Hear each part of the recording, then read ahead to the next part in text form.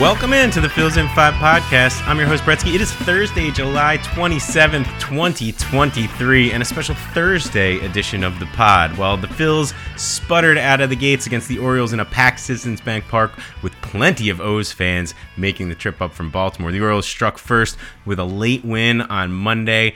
Loss number 11,234 of all time, but the Phillies struck back with comeback walk-off win on Tuesday and a series-clinching victory on Wednesday. So let's ring the bell for another series win. And we'll recap the games.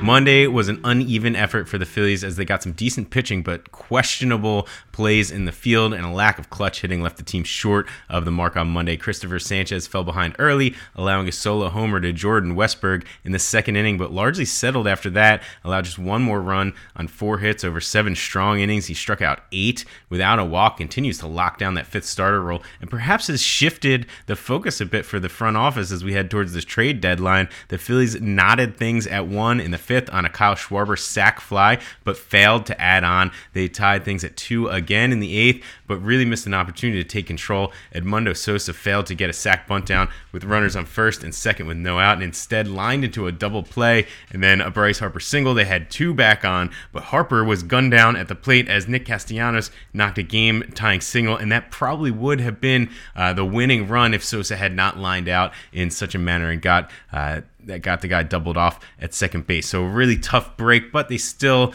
tied the game up, cut to the 9th with the Phils tied. Craig Kimbrell looks to hold things down, and he couldn't get it done after Colton Cowser a double down the line past a diving Kyle Schwarber gave the Orioles a lead. It was a really tough play for Schwarber, but perhaps the most frustrating part of this play is watching Jake Cave, an excellent left fielder, his struggle over at first base in that very same inning, while Kyle Schwarber stays in left field and is not quick enough to get to the ball down the line there. A perplexing defensive alignment that probably cost the Phils a chance at this game. They couldn't get it together, ended up losing 3-2 on Monday. Tuesday, the Phils fell behind early once again with single runs in the second and the third for the Orioles, putting the team up 2-0. Taijuan Walker was decent, allowing a couple earned runs over 5.2 innings pitched, and Kyle Gibson, in a revenge game, pretty much matched him on the other side. He allowed 2 runs over 6 innings. The Phillies scratched back to tie it, though, on a Bryce Harper homer in the 6th, only to surrender a solo shot of their own in the 8th, and they were back down 3-2 heading into the 9th. However, unlike the night before, the Phillies bats had a little comeback magic in him. Trey Turner led off the 9th with a ground out. Well, what else is new? Trey's struggling, but Bryce Harper singled after that to put a little bit of pressure on. Castellanos struck out for the second out, but a Bryson Stott double into the corner allowed Bryce Harper to come around and tie things up. Then a JT Realmuto single moved Bryson Stott to third, and Alec Boehm came up with a big knock to bring him home. A walk-off win for the Fightin' Phils on Tuesday. Great victory. And then Wednesday, the Phils struggled early against starter Kyle Bradish, but eventually broke through. Ranger Suarez allowed 3 in the 3rd, but the offense had his back with a pair of runs in the bottom of the 3rd on a Jake Cave double and another pair in the 4th thanks to a Nick Castellanos single. So now they're up 4-3, capped off the scoring with 2 more in the 7th, just after the Orioles had tied it at 4. So we got a go-ahead homer from Edmundo Sosa, who really couldn't get it done the night before.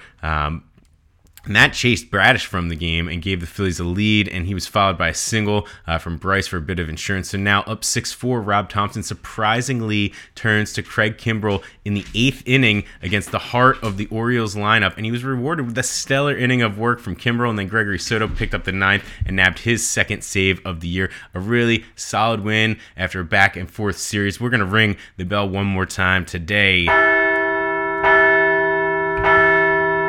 And our star of the day, recently recalled Jake Cave, gets the rare nod here after watching him look somewhat uncomfortable on Monday at first base. Cave flashed his bat and some leather to lead the Phils to victory on Wednesday. Cave was 2 for 4 with a double that opened up the scoring and a run scored also, and he made the play of the day on defense. As we mentioned, he's an excellent left fielder, and he made an excellent leaping catch into left, crashing into the wall, saving a run, which was an important one in a tight game. Jake Cave may not survive survive on the roster past the trade deadline if they do end up adding another corner outfielder, but the veteran has been a nice depth piece for the Phils, just crushing the ball in AAA, and you see he can do a little bit of damage at the big league level as well. He looks to be in a platoon right now in that left field spot as they move Schwarber to DH and shuffle some pieces around on defense. All right, some news and notes. We saw Sir Anthony Dominguez return on Wednesday, and he tossed a scoreless inning, allowed a hit,